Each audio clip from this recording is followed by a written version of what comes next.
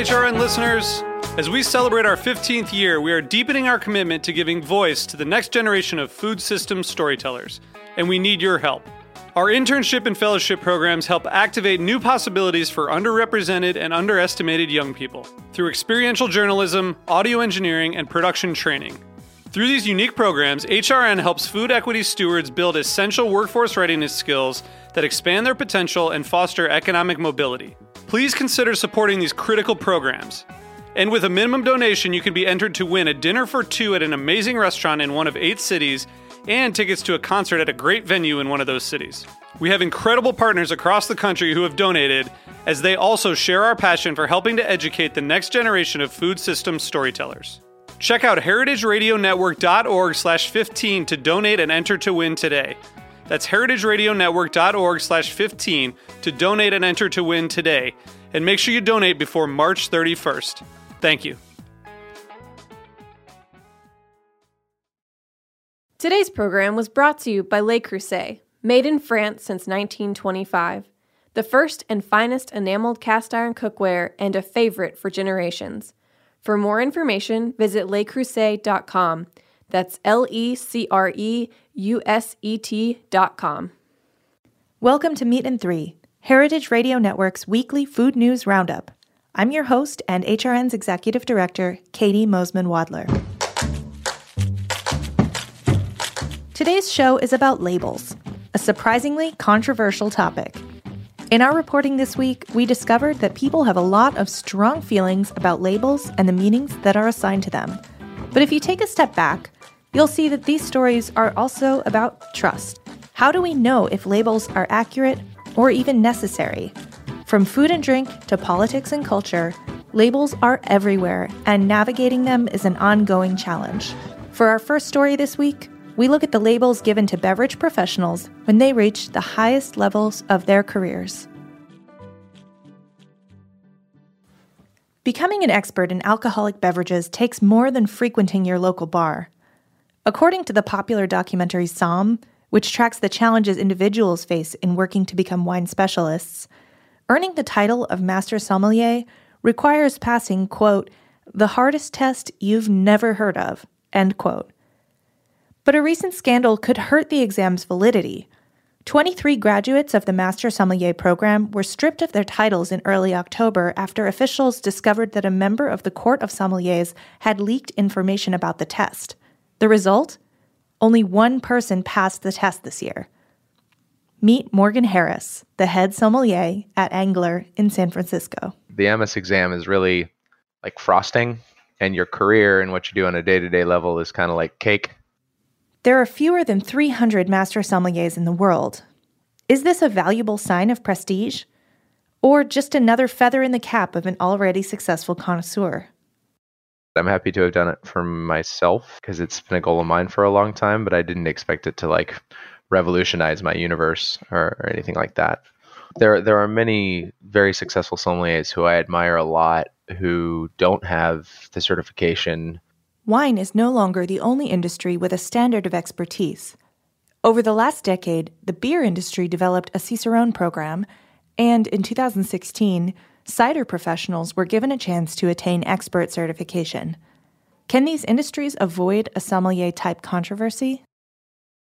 The question is the industry driving having a certification simply because they want to have a certification or because it's the thing that's actually needed? If you just want to have a couple extra letters after your name, that's not really a great answer. If you want to build community and learn your craft and grow professionally, I think those are all great reasons to do it. That's why Brett Robison, the co-founder of Silver Branch Brewing Company in Maryland, went for the Advanced Cicerone certification. I think it's arguably one of the most important things that's happened for craft beer in the last 20 years. Understanding what a typical color range or what a typical bitterness level or a typical dryness or fullness of the beer is. Because there's such a swath of people that now understand this stuff, it's really improving the overall quality of what people are getting. But Brett doesn't believe it's necessary for everyone. If somebody established themselves as a beer expert before the rise of the Cicerone program, they don't stand to benefit by participating. Michelle McGrath, the executive director of the United States Association of Cider Makers, also weighed in on how the new standards will affect her industry. We have around 1,000 certified cider professionals that are proving their knowledge in apples and orcharding and how to taste and evaluate a cider.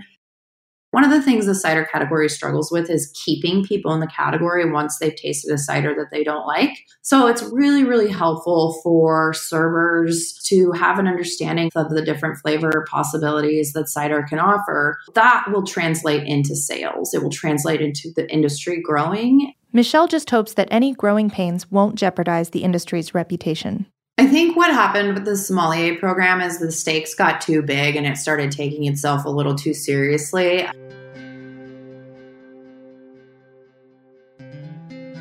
Obviously, it's made me think about what sort of controls we're going to develop in our program so that we can be sure there is no cheating. But it's made me think more on a philosophical level as well. Few of us will ever attain the knowledge required to become a certified beverage expert. So if you can't always rely on someone else's expertise, what can you do? Hannah Forden investigated whether it's possible to judge a wine by its label.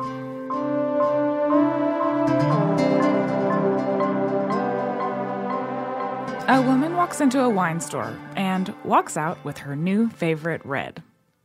Okay, I am that woman, and my new favorite wine is Geordie K's 2017 Spring Red. How did I find it? Well, I know you're not supposed to judge a book by its cover, but is it acceptable to judge a wine by its label? Because on a cold Tuesday night, that's exactly what I did. I'm lucky to have 3 great wine stores close to my apartment. They all have helpful staffs and good selections, but sometimes, especially on a weeknight, I'm in no mood to chat. So I shyly look for varietals, regions, or makers that I like. I'm no wine expert. I am, however, a goat enthusiast. Friends and family know nothing improves my mood faster than a good old goat video. So I come across the Spring Red. It's a beautiful purpley wine in a clear bottle with a pop top. I'm already intrigued. A closer look at the label reveals a little goat in a field of flowers. It was love at first sight. I'd have to say that animals probably deserve a royalty from the wine industry because I think animals are what sell the most wine. That's Henry Glucroft, the proprietor of Henry's Wine and Spirits in Bushwick, Brooklyn. I told him my goat wine love story on a recent episode of HRN Happy Hour. I know exactly the one you're talking about, and I sell that wine. And it's a great wine. It really is a great wine. Yeah. Henry sells natural wines, a market flooded with labels that are esoteric at best and vaguely pornographic at worst. There are some labels that I'd say are so bad they're good, and sometimes it's clear that they've tried too hard. But at the same time, I don't want to be scared to buy horrible packaging if the wine's good. How should you shop for wine if labels aren't a dependable indicator of deliciousness? The decision about what shop you go into is already the biggest decision you can make. If you go to the right place and, you get a moment to speak with the staff and explain what you like, they really should help you find a good one. So much for my antisocial weeknight vibes. Then, obviously, the back labels of importers. There's some importers that, most of the time, if I know somebody likes a wine from Zev or, Dresdner or one of these importers, it's highly probable they'll end up liking another wine from that same importer, just because they also are tasting and their palate is generally consistent or their approach is consistent. Or you can just go for the goat. I don't know. People love animals. We'll be right back after a word from our sponsor.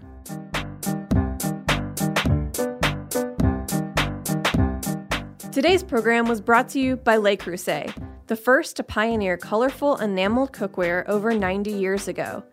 They've been a favorite for generations through the meals and memories the cookware creates and the style it expresses. My name is Kat Johnson. I'm the Communications Director at Heritage Radio Network. When I'm not making food radio, I'm making food, and my favorite cookware is the 8-quart marine blue Dutch oven that never leaves my stovetop. Not only because I use it constantly, but because cabinet space is at a premium in New York City kitchens. My boyfriend and I were gifted our Le Creuset by his family last Christmas, and it was the first piece of enameled cookware we'd ever owned. I'd been fawning over the marine blue color, especially when I realized there were only a few left in stock. When we unwrapped the box, we were pleasantly surprised to see how big this thing was. I immediately started imagining what I could cook. Roast chicken, Texas-style chili, a leg of lamb, or my favorite, a huge batch of Marcella Hazan's bolognese. Head to lecreuset.com/HRN, that's LECREUSET.com/HRN, to see all the new products and amazing holiday gift deals. HRN listeners will get 20% off the new Le Creuset cookbook with the code HRN.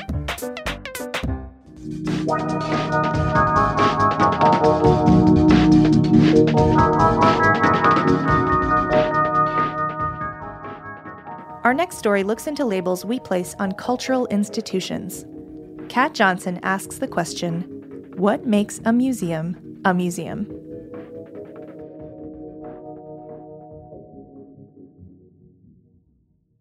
New York and other coastal cities have been struck by a wave of single-concept installations called museums, experiences, and even mansions.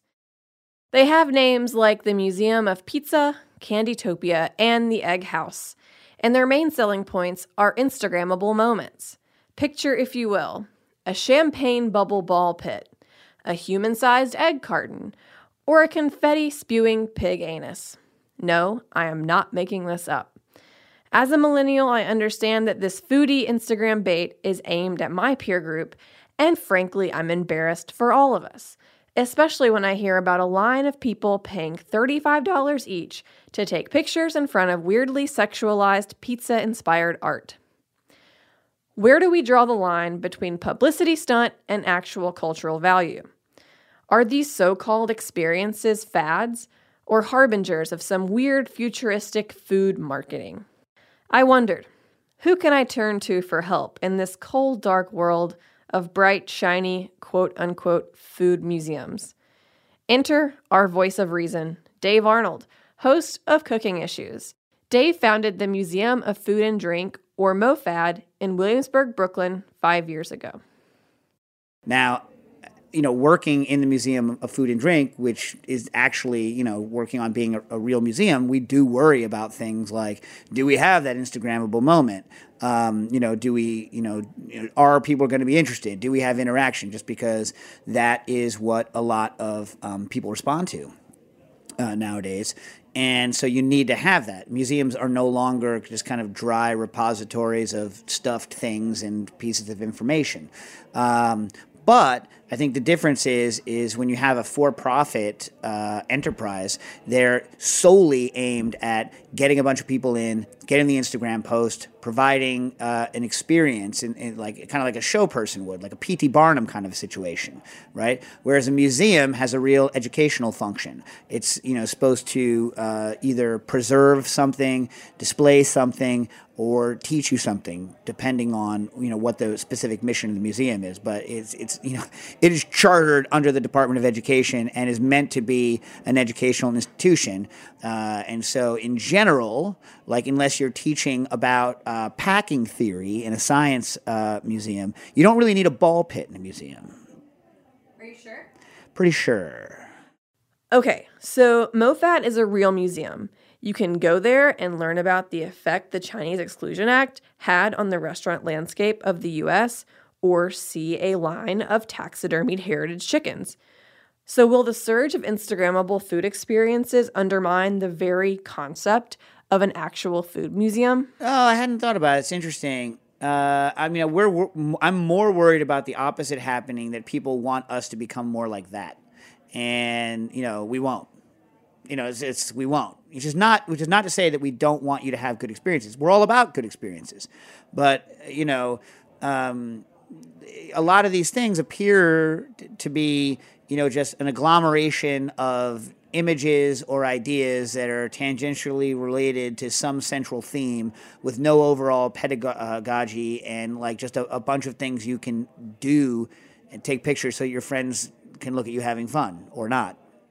And I guess that's the question. Is anyone even having fun at these places? An Instagram might be worth 1,000 words, but wouldn't you rather learn something?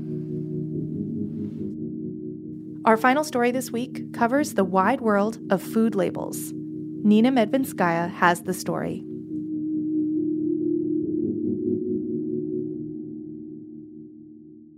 Going grocery shopping can feel like a dizzying experience kindred to that of browsing a clothing store for today's top designers.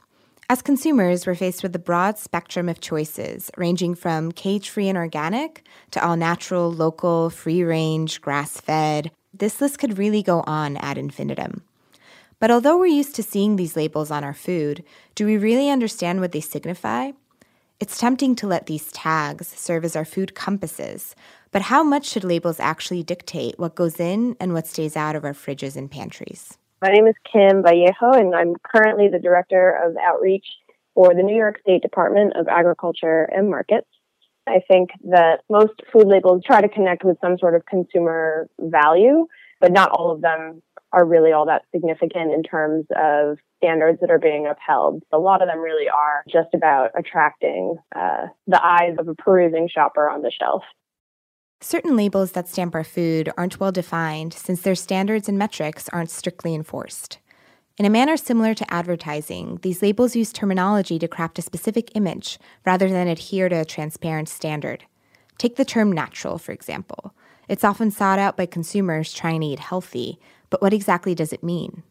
Natural is not a term that means really anything to me. It's not a particularly regulated or defined term at all, which is partially why you see it everywhere. It's something really easy to use. People can put it on everything. If it says natural on the front of the package, and I turn it over and look at the ingredient list, and none of those words look like food to me, then natural is meaningless.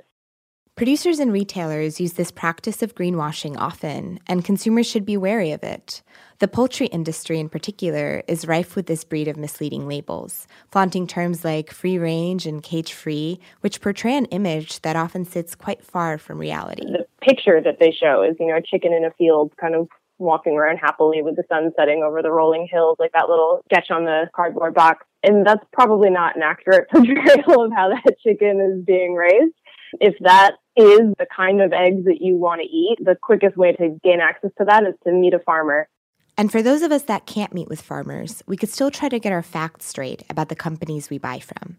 Carrie Balcom, Executive Director of the American Grass-Fed Association, told me about the complicated nature of another ubiquitous label, grass-fed.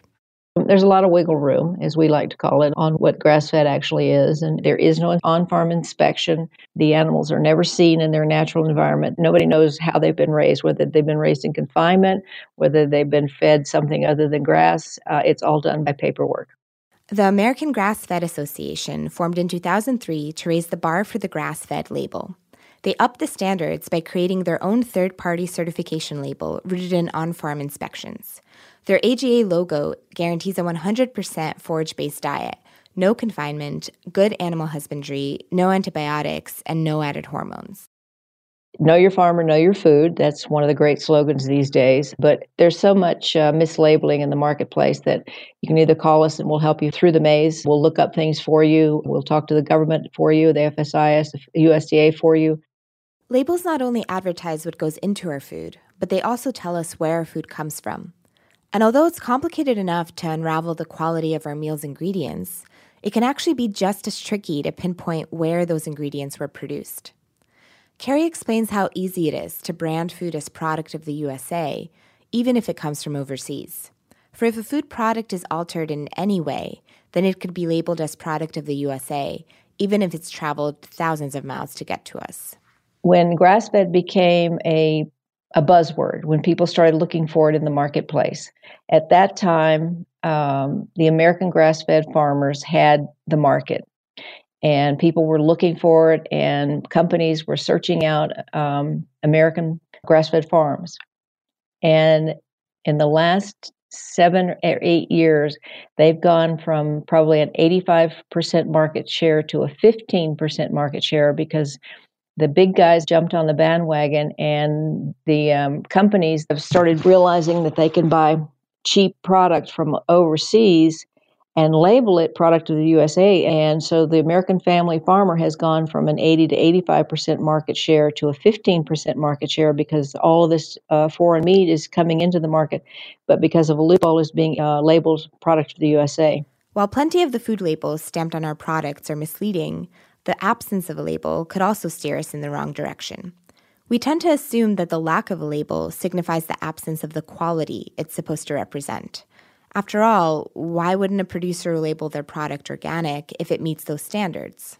The labels that have some of the most meaning about the activities going on in that supply chain, let's say USDA Organic, for example, that is a third-party, certified, government-regulated term, but it's not a cheap thing to get certified organic. So there's this kind of constant tension of the folks who are most positioned to get that label on their food product and therefore to attract more customers tend to be the businesses that are larger scale and have more income, which cuts out a lot of small producers. When it comes to the food industry, labels play a labyrinthine role which never tells us the full story about where our food came from or how it was made. As consumers, we can carry out our due diligence by digging deeper and looking behind the label to better understand what's in our grocery aisles and what's on our plates.